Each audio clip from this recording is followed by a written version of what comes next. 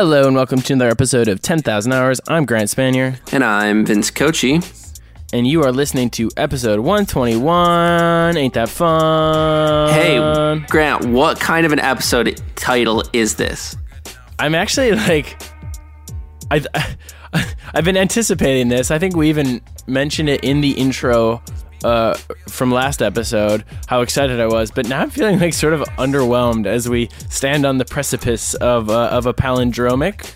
Oh man, the expectations don't meet reality. Maybe your love for palindromes is waning a bit. Maybe it's one of those things where it's like I put it on a pedestal, certainly, but maybe it's something where in between palindromes, I couldn't have the palindrome, and I wanted what I couldn't have, and now that we've got it, I don't know, man. The grass is always greener on the other side. Yeah. Actually, I heard the grass is always greenest where you water it. Wow, respect. That's food for thought. Beautiful. Okay, well, I guess it's episode 121. I was a lot more enthused about our guest than the palindrome. Absolutely. Numbering. And our guest, all the way from Atlanta, and he is the host of The Revision Path, another podcast. So great to have another podcaster on the show, and that was Maurice Cherry, designer, consultant, and, as mentioned, podcaster. Absolutely. Not only is he the creator of the Revision Path, but he also runs this sort of creative studio outlet called Lunch. And nom. and they do delicious work. Had to get the pun in there.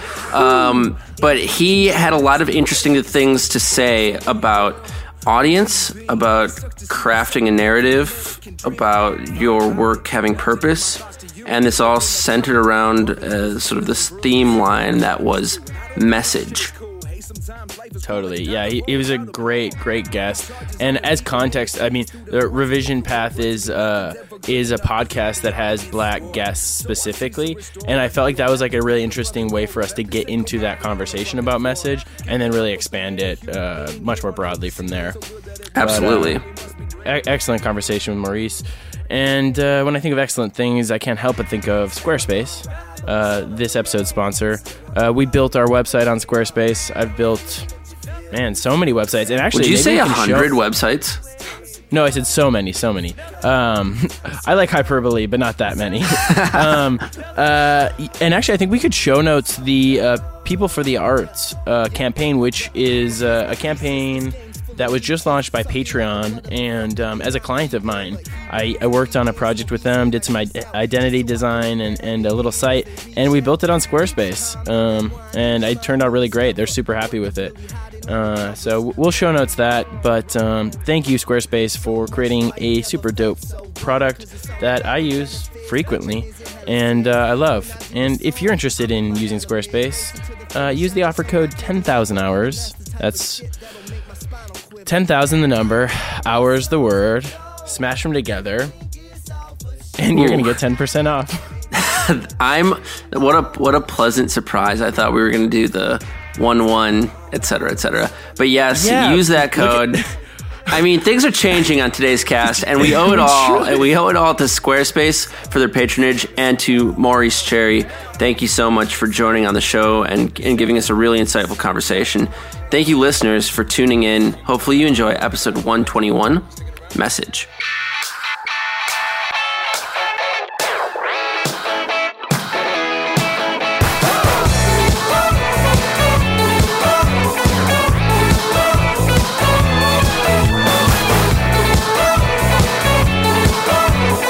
I think we're going to look back at episode 121 as a turning point where I gave up the palindrome joke and I got over the 10,000 hours number joke. Maybe Vince, maybe I'm growing up.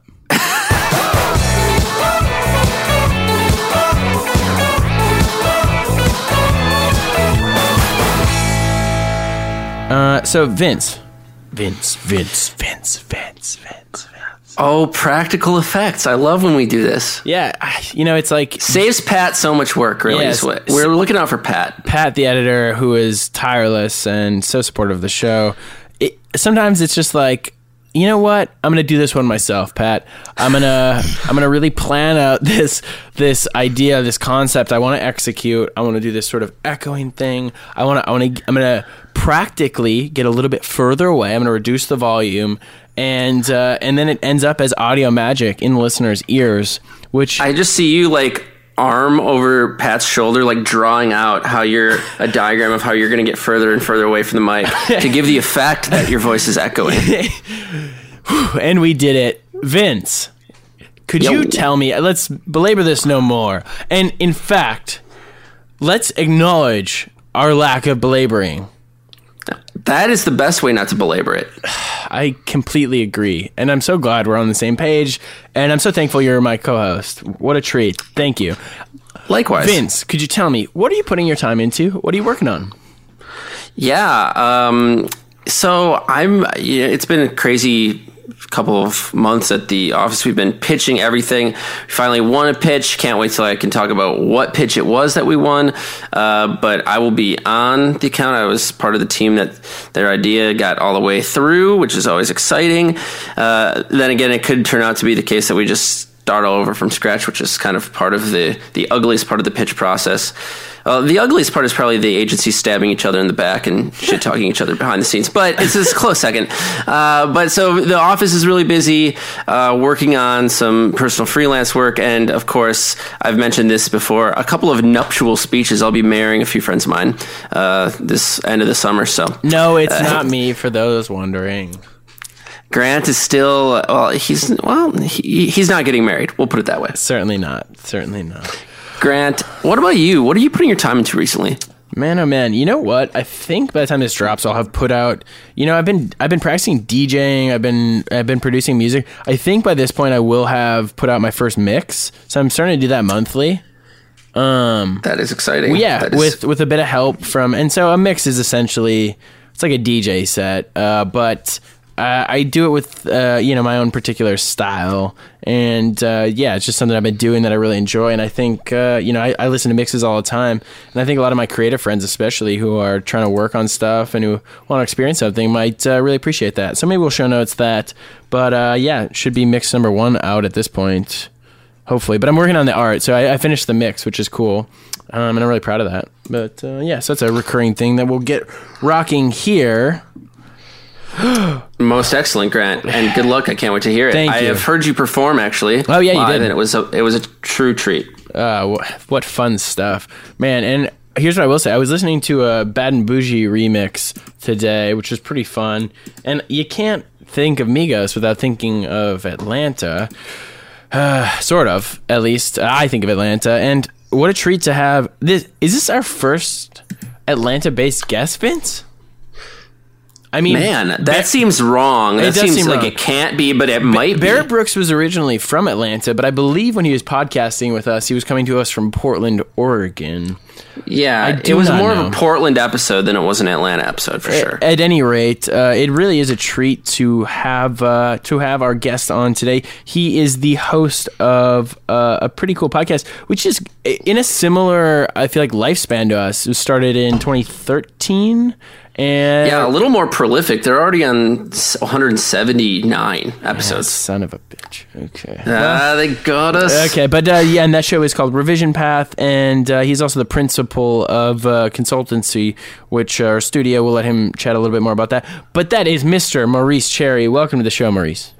What a wonderful, masterful segue and introduction. Thank you so much. He knows how to flatter us. Here's the thing. We usually are the ones who like to congratulate ourselves, so it's a real honor to have a guest do it. Wow. We'll be sure to dive into exactly both what goes on at lunch and what, it's dinner? Inception. No, sorry. I thought you were going to make that joke. But also dive into your cast. But maybe we should kick things off with our customary question. Maurice, if you'd be so kind to answer, what are you working on? What are you putting your time into recently? Wow.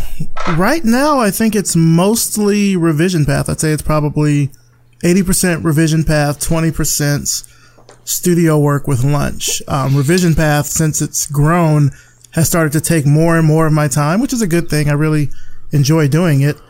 But I mean, scheduling interviews and getting invited for speaking opportunities and working on getting sponsors and things of that nature. It started to grow more and more as the years have gone on. This month, February, is actually our 4th anniversary. So there's been a lot of stuff that's went on this month, with it also being Black History Month as well. So that's what I'm mainly working on. The other 20% is just, client projects that are coming in, writing proposals, meeting with clients, doing wireframes, mood boards, all that kind of stuff. Well, maybe you could take this opportunity to dive a little deeper on the impetus for Revision Path, what it's all about, the people you have on, and then also kind of what Lunch is all about and what it means to be the principal of this multidisciplinary studio in Atlanta.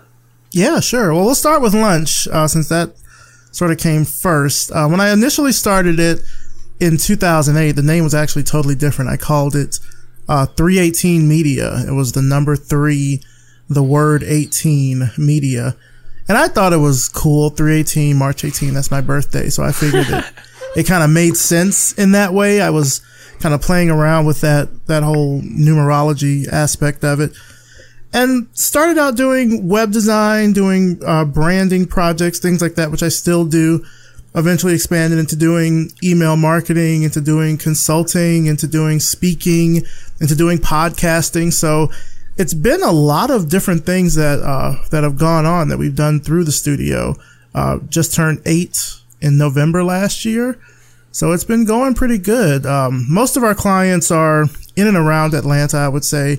We have pretty good word of mouth there, but we also have some national clients that we've worked with and international. So we've worked with SitePoint out in Australia. We've worked with Site5. We've worked with Vox Media, done some work with Nike. And then also we've done work with just kind of local brands in and around Atlanta as well. Love it. International. I mean, a very similar time frame too for the podcast.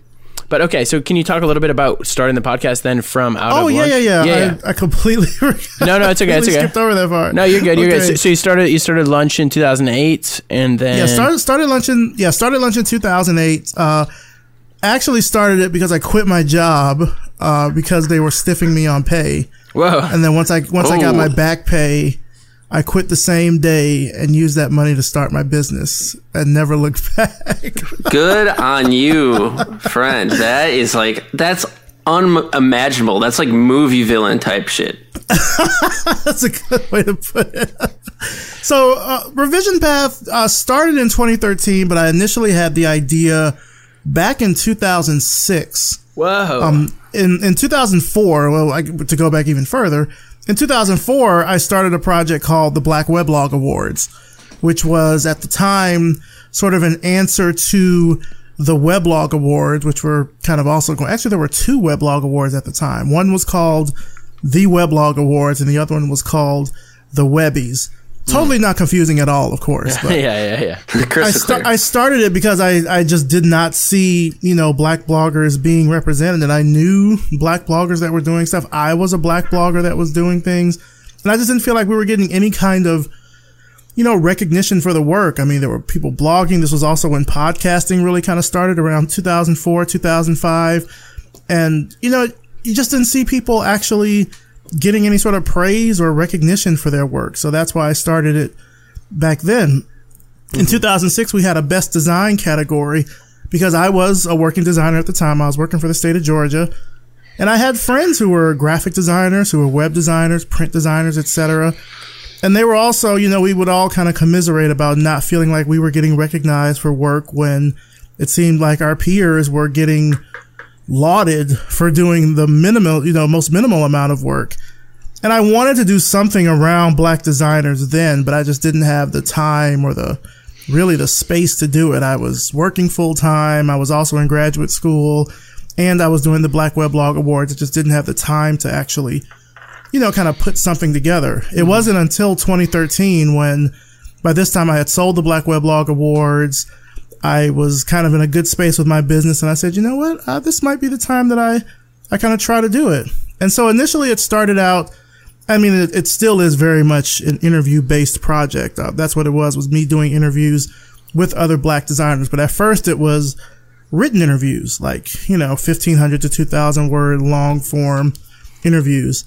And that was good for a while, except, it's hard to kind of track people down and get them to answer questions for that long, kind of doing this email back and forth. And it didn't really feel organic because you would send the questions, they'd send the answers, and that was it. It didn't feel like a conversation. It just felt like homework. Sure. And I wanted the conversations to be organic. I wanted it to be in their own voice.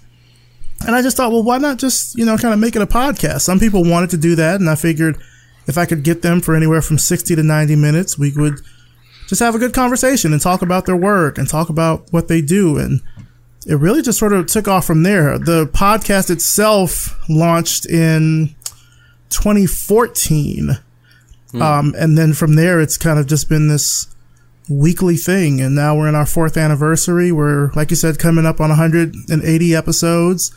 And it's been great. We've been recognized by AIGA, recognized by Apple, recognized by How Magazine, print magazine. So it's been pretty good. Recognized by 10,000 Hours and 10,000 other accolades. Of course. I mean, this is obviously in the pantheon. Well, I mean, I love hearing the story. What I love most is that it seems like these ideas lie dormant in you, Maurice, for a long time before you bring them to fruition at their most appropriate moment. And perhaps we will be able to talk about that concept a little bit when we dive into our larger topic at hand. You've already sort of tickled, to use kind of a strange verb, but I'm going to do it anyway. I like it, yeah. Some of the topics: when a message is important, what the message contains, who the message comes from, who the message is aimed at. That's what we're talking about today. It's message and the importance of the nuances that go into crafting one. Yeah. Maurice, would you say that you have a message that is sort of unified across your project? Ooh. Yes. I think that the message across all my projects, all my projects have not even really been design related, but the main message has been to kind of demystify what could be a confusing thing. So for example, with my clients at lunch, I really work hard to try to demystify the design process for them by letting them know that even though they, clients will often tell you like, oh, well, I'm not a designer, but we all inherently have had some interaction with design from the day we were born. I mean, the clothes that we wear, the cars we drive, everything that we have used has passed through some level or lens of design.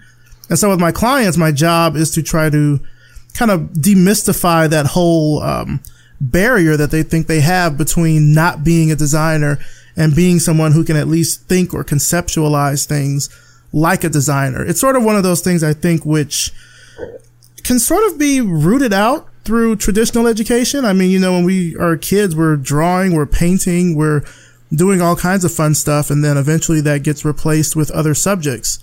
And so sometimes it's just about getting back to what that childlike state is of having the space to conceptualize things, having that space to play, having that space to fail, And so with my clients, my job is to kind of demystify design and demystify their projects so they can feel like they're an active part of what we're doing. And it's not just them paying a set of hands to do something. Yeah, there's something really honest and powerful about that. I mean, I relate to that very, very hard. I think a lot of my work comes back to that, and the core of this show is that 10,000 hours. I mean, it is like sort of the breaking down of people who are on their path or are mastering something, and there's something really fascinating and for me freeing about that. And then when you can share something that is so impactful to you with other people, I feel like that just like will naturally resonate, even if the same obsession isn't there. The intention and like your own obsession will probably show through.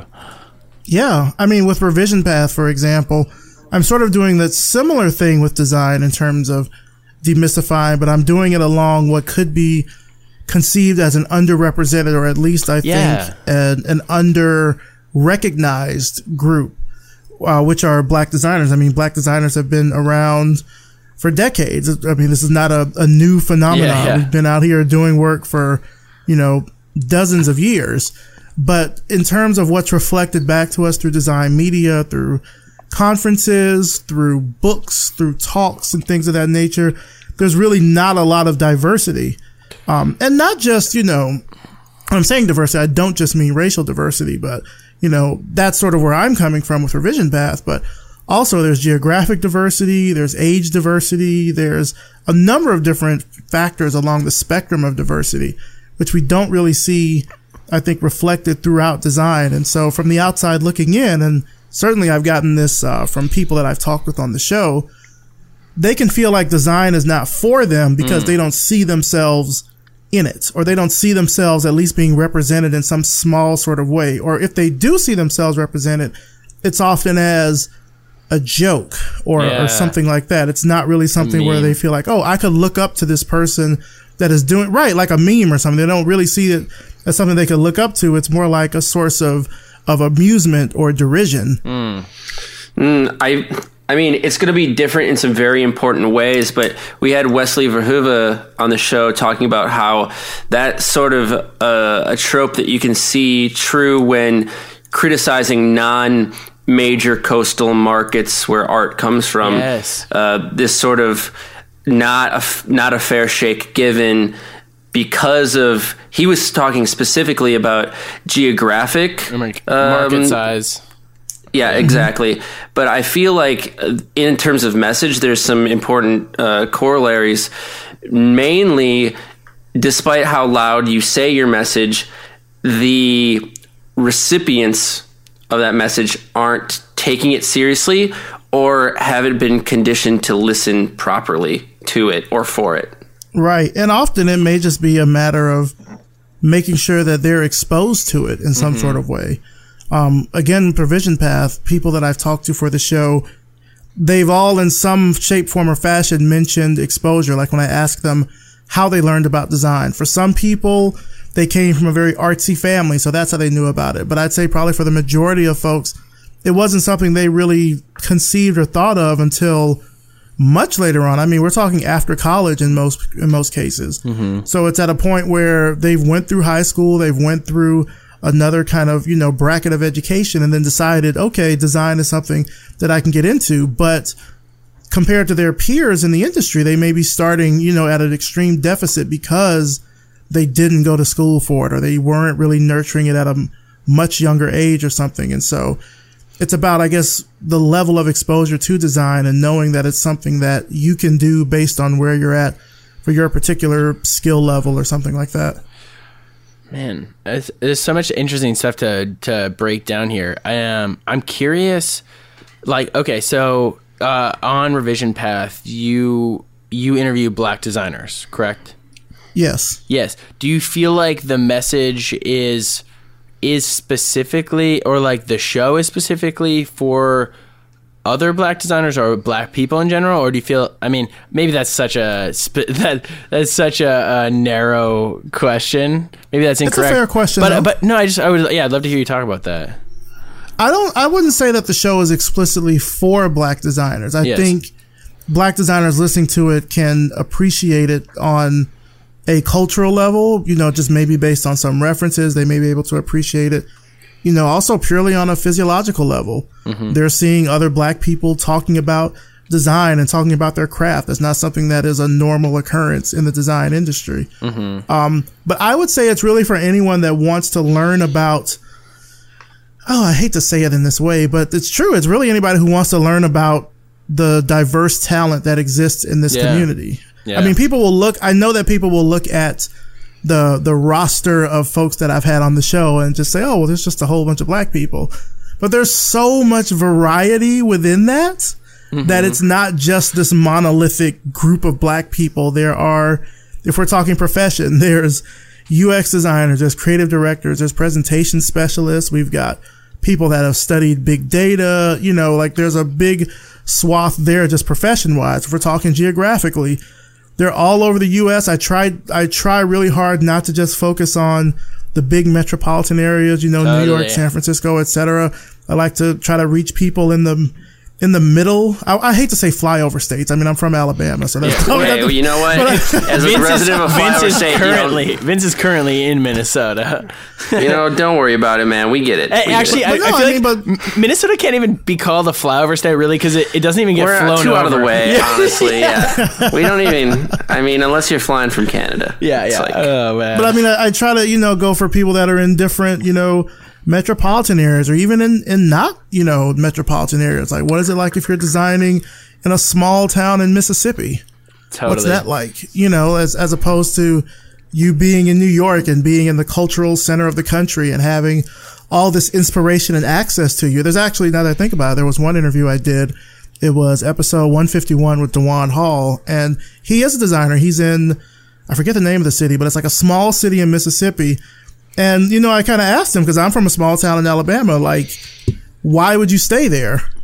Not just in terms of, culturally, but like opportunities and things like that. And for him, he said it was important to be someone in that community that people could look at as like an inspiration or a role model to say, hey, I can be, I can be someone that does this because I see someone who looks like me that is doing this in my community. And so that's really important to him to do that. That's powerful. Yeah. But there's geography, and not just people in the U.S. There's people throughout the Caribbean, through Europe, throughout Africa. We've got gay, straight, trans, lesbian.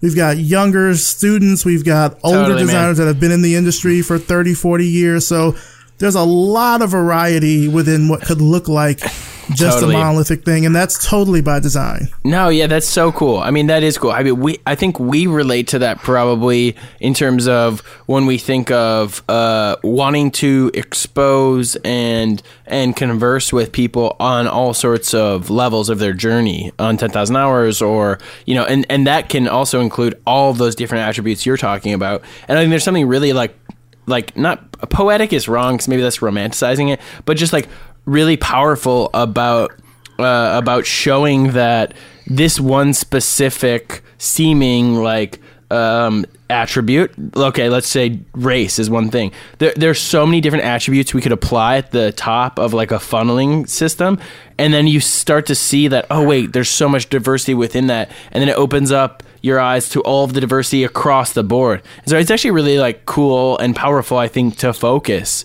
in any category like that. Well, not any category, but Yeah, I know what you mean. Yeah. I mean, and again, aside from just that, it's important, for people that are listening, it's important for even people that stumble across it. It ends up becoming this resource for them, because now they can hear from these people in their own words exactly what it's like for them to do the work that they do. Mm-hmm. I think that's, just kind of the power of podcasting and the power of the medium. But I think it's amplified even more by the fact that these are people from what could be seen as underrepresented or under-recognized communities, talking about how they made it. Like, what are the steps that they took? And, no two people have taken the same path. Some have went straight through, from design school. Some started in one thing and then veered towards something else.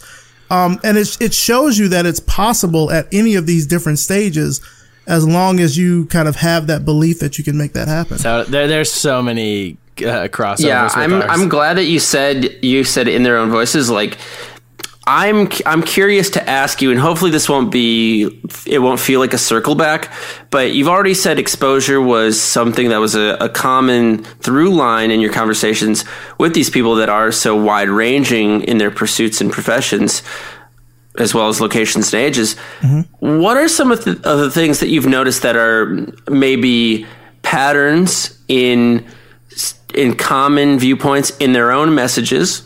And what are some of the most important ways that you think that the messages of those that you've interviewed have differed?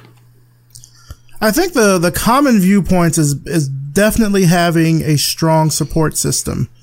Whether that's mentors, whether that's family, whether it's, just even a group of friends, I think as designers, we know this industry can be in and of itself pretty brutal at times. I mean, it's something where the work that you're doing is always under constant scrutiny, whether you're, at a company or you're doing it on your own. And so having that support to kind of get you through those hard times is really important. I think it's, even more so important again, when you're coming from an underrepresented or underrecognized group, and knowing that it feels like the industry might have things stacked against you because your professors don't look like you and the people that you're learning from don't look like you. And you know what I mean? So there's having that support staff is really important to kind of give them that internal fire that they need to keep going. I think that's a general theme throughout the majority of the guests that I have. In terms of the message, now that's interesting because different people, I think, certainly have different messages just depending on where they're at in their career. Overall, I think community is important, trying to find not just, the people that look like you, but the people that kind of share your values and share the kind of work, that you're doing, so you can feel like you've got at least some kind of a sounding board or something. That, those people may be very different from your support system. We often need different levels of support just based on who we are as humans, right? Some people will give you more emotional support. Some people will give you more professional support. It's different. So that through line of community is important, whether it's professors, whether it's coworkers. Having those people, I think, that are going to say your name when you're not there is important. Yeah, what a breakdown. There are so many concepts within what you just said to unpack. I think support systems there's something that is extremely important. The importance of them can't be understated when you're talking about message, because though one voice is extremely important and impactful, a chorus of voices saying something similar really does act in a logarithmic way as an amplifier. Yeah, like you can have your professional mentors and you can have your mom and you can have your group of friends and they all support you in different ways, but there are all ways that you need as a person to just kind of get through life, Mm-hmm. Damn. Yeah, and so I just can't help but think like, oh yes, you can take all those inputs in and then hopefully form your own sort of perspective, and they just give you a different angle or maybe a similar angle from a different voice on the same thing. It's all helpful. Yeah. It's all helpful. I'm curious as to what the message behind that sort of semi-Shatnerian wandering verbiage from you was. You mean me? No, from my co-host. Oh. Yeah. I was like, I don't think he means me. I don't think he means you. Was not Shatnerian at all in any way, shape, or form. If I'm being frank, I think that there are just so many corollaries and so many overlaps between the things we hear, and sometimes I just get this like huge energy buildup where I'm like, it's all connected, and I'm just like, God damn it! I'm like, I know the truth already. I don't need. I feel the truth pounded into me, and I was like, yeah. So I'm okay, guys. Don't worry. Okay, I got hyped. Yeah. You early in the conversation, Maurice, you brought up the idea of demystification, and immediately when we're talking about message, it occurred to me that it has a lot to do with clarity of message. And there's some value to be gained in certain scenarios from not having a message be abundantly clear. But it sounds like, at least in your work, that you seek to have a very transparent, open line of communication with your clients and with presumably the people you work with. Yes. Have you witnessed challenges that spring up on account of this philosophy? Is there a second edge to the sword of transparency that you've experienced, or has it been basically wholly positive? That's a good T-shirt. That's hey, if we really want to get real about it, that is the truth. I'm a black man in America, so society has already placed a number of different, just sort of thoughts about who I am intrinsically without even knowing me, talking to me. They can just look at me physically. I'm a pretty big guy. So there's already things that are going to be put upon me that I have no control over, right? I can't control how other people are going to think about me. So it's important for me to be transparent, to, at least communicate as much of myself as I can, not in some sort of way to try to change their minds. Cause, whether that happens, that's great. That's not my goal. My goal is to make sure that I'm communicating myself properly and that hopefully I am being understood. Mm-hmm. And so, with clients, that's important because sometimes clients will come to you. Well, to me, I should say, clients will come to me because they don't think that I'm that good.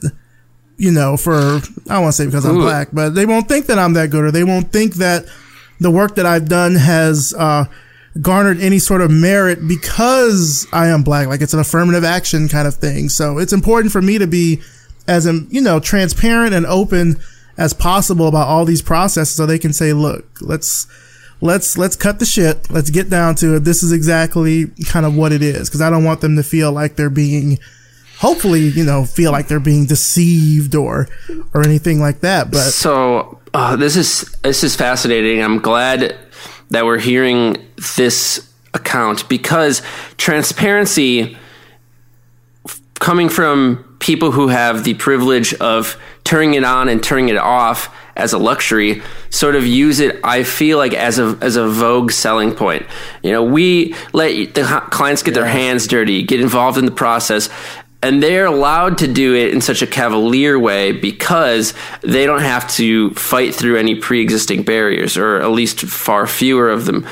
It sounds like you are doing it proactively as sort of a defense against preconceptions. Is it safe to, is it correct to say that? Yeah, you could say that. I mean, I know where I come from. Like I come from like I come from the country in Alabama, right? I know where I come from, how I grew up, and I know the experiences that I've had that have shaped who I am today. I mean, there will be people that I tell I'm from Alabama, and they've already made up their mind about who I am just like that. Nothing else. Nothing. I don't have to say anything else. Oh, you're from Alabama? Okay. That's it. Right? I mean, honestly, even if we're being real, I mean, I'm here in Atlanta, even if I'll go, to California or go to New York or something, and I say, well, I'm from Atlanta, or I'm from the South. There's a perception there that like, oh, well, it must be, things are pretty slow down there. Like there's all those kinds of things that you can't control how other people are going to, kind of stereotype you. And they get those stereotypes from a number of different things, from the media, from family, from their friends, etc. I try to be as proactive about it. Well, I'm not proud at all to say that in Minnesota, for instance, I feel like there's plenty of geographic Southern prejudice. Yeah. It's the truth. I mean, totally. There's sort of an egalitarian, elitist viewpoint of being a far northern state and all of the implications sociopolitically that come with it, but it's just another form of unacceptable prejudice. Yeah. Yeah. And I mean, I try to be as transparent with everybody, with family, friends, clients, guests on the show, what have you. I mean, there is still a fair amount of code switching that I know that I do. I mean, I'm not going to necessarily talk exactly the same to my family as I will to my friends, as I will to other people. But the one constant is that I'm at least being transparent enough to get my message across to them. That's cool. Yeah. I mean, and code switching, it's important. That's an important distinction too. I mean, that is such a natural thing. Okay.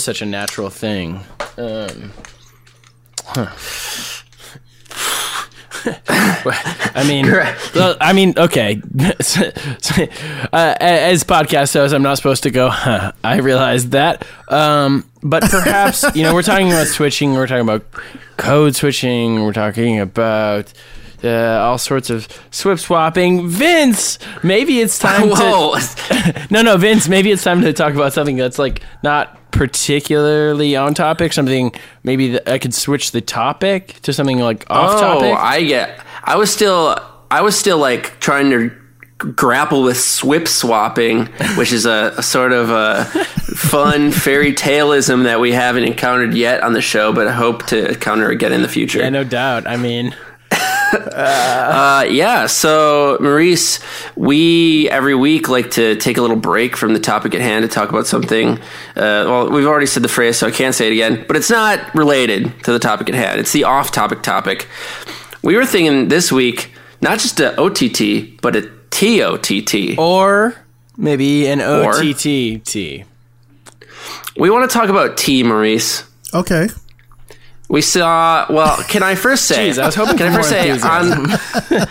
I was expecting excitement, but you know what? That's all right. Can I also just say on your website, we're talking about mystification. We're talking about appearance. I've been watching your face scroll up in Technicolor for like maybe 2 hours now, and I keep trying to close the tab, but I can't. It's keeping me locked on. Okay. I'm not going to say that's not a design experience, but okay. It says that you're available to consult about tea, and that you had a podcast called The Year of Tea. Am I reading that correctly? Yeah, in 2015, if we're still kind of going along the thread of demystification, I started a project called The Year of Tea to demystify what I think is a lot of confusion about what tea is. I mean, tea is the second most drank beverage, we'll say that, in the world, behind water, of course.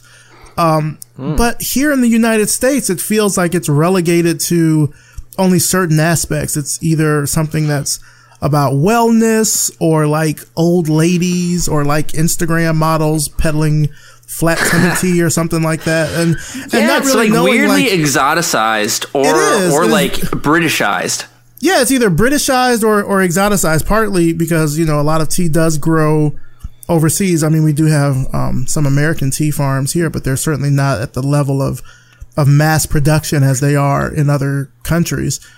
So I started the Year of Tea just to kind of, you know, demystify a lot of that. I'm a tea collector. I have a lot of tea. It was also a way for me to burn through my collection. And get practical application. That sounds important. And like get rid of stuff. Cause like I'll be the person, and I, you know, kind of still am, is I'll go into a place or something, and it's like, oh, they have tea, and I'll buy 3 or 4 different teas and just like chuck them in the drawer and just never go back to them. And so it was a way for me to go through my collection and see which ones are good, which ones are bad, just kind of, you know, shed some of the mystery around it. And so the premise is that it's a short burst podcast. Each episode is 5 minutes or less. Wow. And so it's that is short burst. Yeah. And so I wanted to kind of introduce people to a new tea in the time it would take them to brew a fresh cup. And so there's a quick steep.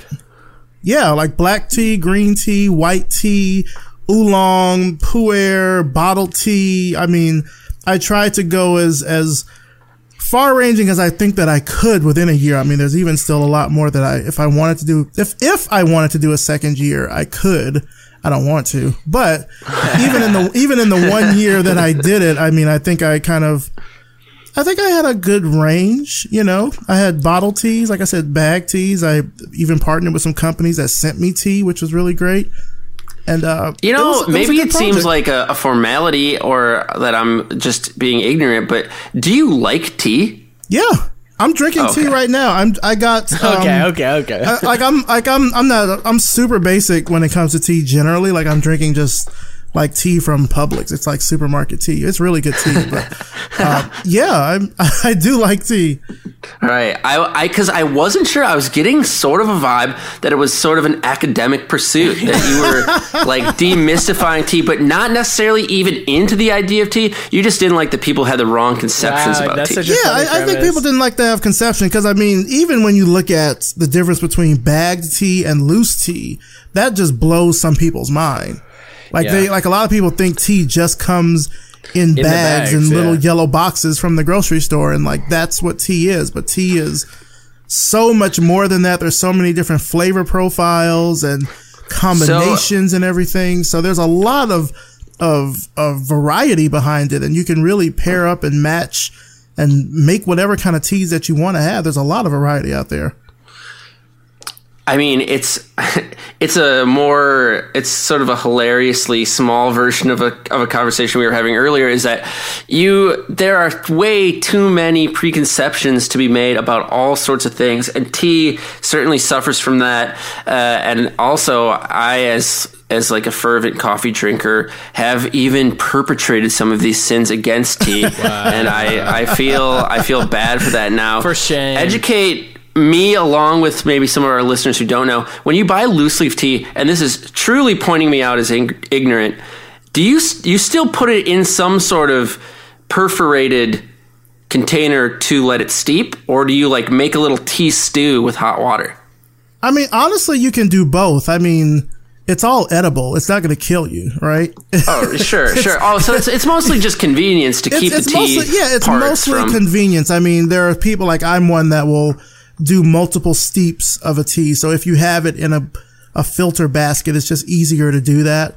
But I mean, you can eat it if it's soaked that long. I mean, I'm not saying that you would drink all the tea and then just scoop out the wet innards and just like take it to the back. But I mean, it's not going to kill you if you just have it floating around in your cup while you're drinking it. It's more of an inconvenience than anything else. I see. All right. Well, see, I am already learning. Grant, I feel like I remember you liking tea. Yeah, with a lot of things, I kind of come and go in waves. I feel like I actually got more into tea during the Seth Godin thing, like whatever that was, 2012 or 2013. And he had some cool containers, this like cool like steeping thing where you like put it in and it separates out, it like filters out. But not because of him, but mostly because of my relationship with Sean O'Connor. And one of the last times I saw him was in Atlanta, yeah. And I went to Bear Brooks, another friend of the show's wedding in Atlanta with Sean O'Connor. This is getting so hyperlinked within the the web grows ever bigger. Truly, but for a little while we had talked about he had access to some potential like to potentially import some chocolate tea, I believe, from Sri Lanka. Oh my. And we were talking about a chocolate tea startup for a while, very seriously. So I got a little bit deeper into tea then. And then I guess I mostly ended up drinking tea, I would say, on like a Sunday or like on some nights when I was working late, but I didn't want to be like very caffeinated. And there was something really calming especially about drinking it out of like my uncle made these giant like clay cups that he gave me, and drinking out of there. So it was very much a ritualistic thing for me, and just like the warmth and the flavor. So I ended up actually really liking this. Like I had this mango tea for a while. It's like black mango, and yeah, I don't know, something about that. It was very calming, meditative, and like productive. What about you, Vince? It sounds like you're pretty ignorant when it comes to tea. Yeah, I'm a complete idiot. I feel like fruit teas in general, be they like cold or be they hot, are kind of like unanimously good tasting. So yeah. there is that. I will sum up my tea relationship in a very embarrassing anecdote. At least it's embarrassing for me. You guys can draw your own conclusions, yeah. But it's really not one of my proudest moments. I got really into this Netflix, I believe it's not a Netflix original series, but it is on Netflix, called Broadchurch, which is sort of like the True Detective of England. They would probably take offense to that because I think it predates True Detective, but it's tea, as you might imagine, features prominently. It's like a Southern English setting for the drama, and I started drinking tea. So I don't, maybe it was poserism, or maybe I just was trying to complete the atmosphere. But I would go through like 2 or 3 cups a night, just binge teaing as I watched this. And even more embarrassing than that, though, I did feel like totally college freshman style trend picky uppy, but it started to affect the way I was It started to affect the way I was talking. I started having like anglicisms in my language, and I got called out for it humiliatingly at a happy hour once, and put an end to all that. But Broadchurch is such a good show. It sort of was a parasite in my mind and made me into a tea drinker for like a month. Oh man. Side note, have you listened to the How Did This Get Made podcast? I sure have a few times. Big fan. I sort of dug deeper in recently. I was kind of peripheral for a while, but I really like it. And there's an episode on the Avengers, which sounds like it's like a Marvel thing, but it's just this old like British spy type, like super powery kind of thing. And Emma Peel. There we go. Okay, yeah. And I haven't actually seen the movie, but I listened to the episode, and they play a supercut because it's like in London. And they play a supercut of like how stupid the movie was with like referring to tea constantly. And they play this supercut. It's like a 90-minute movie, and it's like a 3-minute supercut of all the references to tea because they're in Britain, and it's just like great. Does that sort of stuff bug you, Maurice? Is like a tea, like a more holistic tea truth spreader? A more holistic tea truth spreader. That's a good bio. Put that in your email signature, man. I mean, not really. I mean, when you think about even, where like the countries that drink tea and how much tea consumption is, I mean, the U.S. is like pretty far down the list. I mean, when in consumption, I mean, mostly the Middle East and North Africa and of course the UK probably consume the most tea. So I don't really like get into any sort of weird. I think the thing that probably got me the most that was like a pop culture tea moment was watching the Scott Pilgrim movie. Oh, great. And like it's the scene where where like Scott goes home with Ramona and Ramona asks like, what kind of tea do you want? And he's like, what do you have? Or something like that. And she names like 10 different kinds of teas. And he's like, I didn't even know there was that many teas. Yeah. Gratification. Love it. That's a great moment and a great movie. Maurice, thanks for humoring us with our tea talk. Tea time. We appreciate it. Yeah, tea time. We would love if you would dive back into the conversation with a couple of questions that we like to ask all of our guests. Okay. The first would be, how can our listeners support you, Maurice Cherry? Wow. How can they support me? Well, financially is always great. I'm not going to lie there. Oh, yeah. This is your soapbox here. Hop on that Patreon. Get in it. I mean, if people want to... So there's... With Revision Path, of course, I think the easiest way that people can support the show is to subscribe on iTunes, listen to some shows, leave us a rating and a review, 5 stars, please. But really, like, listen to the show, listen to some episodes, because people have some really great stories. They have really, like, great insight. So don't just kind of look at it at face value and think that you can't connect to it because, you may not see someone that looks like you that's reflected there. I mean, that's a reality that we have to live with all the time. We have to connect with media all the time that doesn't necessarily reflect us, but definitely take time to listen to the story. Subscribe on iTunes if you feel so inclined after doing so. We are on Patreon. We're always looking for more patrons for that. And then lunch is just my studio. It's at yepitslunch.com, YEPITSLUNCH. Always looking for clients for design and consulting. That's tea consultation mostly. It depends. I mean, consultation. No. I would love to do more consultation. Actually. I said tea consultation mostly. Oh, tea consultation. Yeah, what? If you want me to consult on tea, I will do that as well. Love it. That's the spirit, man. And yes, we'll show notes all of those spots, and anything else that you think is worth show noting. You'll own the show notes for that. Maurice, if you would want our listeners to take one thing away from your time on the show today, what would you want that to be? I would want them to think more about how they can use the talents that they have to really clearly communicate a certain message that they want people to know about. that again has been a central theme to a lot of my work through Revision Path, through the Year of T, through, the Black Weblog Awards, etc. I had a singular message that I wanted to get out, and I really worked hard to try to craft something that communicated that to people as clearly as possible. So whether you're out there, if you're a designer, a developer, whatever your, creative superpower talent is, look at what you can do to clearly communicate your message to the world. That's what I would leave behind. Well said. As insightful and heartfelt as everything else that you've brought to the show today. I can't thank you enough for taking the time to join us and to talk about message. And I think we really have spanned the gamut of different things that message can mean.